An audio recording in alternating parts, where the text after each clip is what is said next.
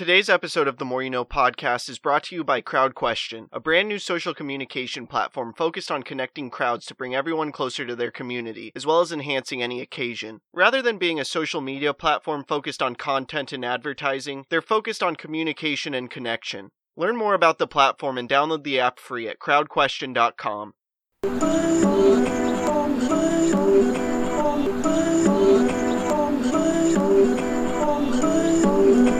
I'm just trying to make it all make sense. The More You Know Podcast.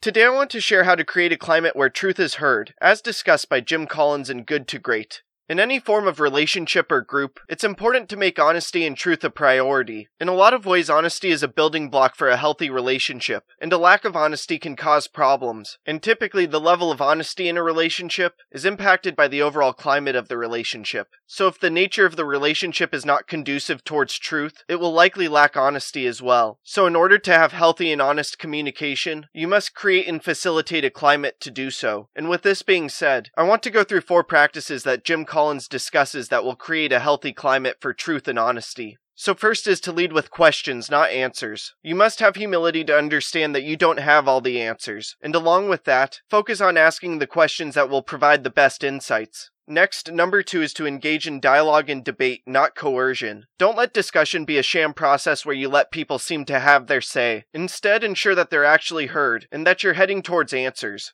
After that, third is to conduct autopsies without blame. You should focus on analyzing things in a way that will lead to truth, but do so in a way without blaming others. Don't assign blame and search for understanding and learning. And finally, fourth is to build red flag mechanisms, meaning to set parameters to take notice when something goes wrong in the communication. No matter who you are, you interact with others and communicate with others, and the most ideal form of communication surrounds truth and honesty. But unfortunately, it can be quite difficult to create a climate surrounding truthful communication. But regardless if this is a relationship with your significant other, a family member, a friend, or a group you're leading, it's vitally important to create an honest climate surrounding communication. Because if you don't, it's likely that honesty won't be in the forefront of your communication, and it will be near impossible to confront brutal facts. But luckily, there's best practices to be aware of and apply in any form of relationship that you have, and by doing so it will improve the quality of honesty and communication as a whole. And having honest communication in your relationships will provide immense value to your life, and assist with making a tremendous impact in this world and crafting a life of significance.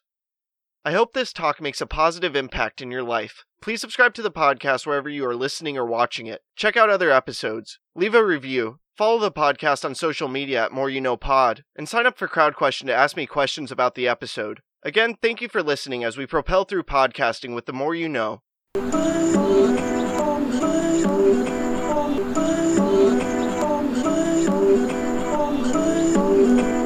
just trying to make it all make sense. The More You Know Podcast.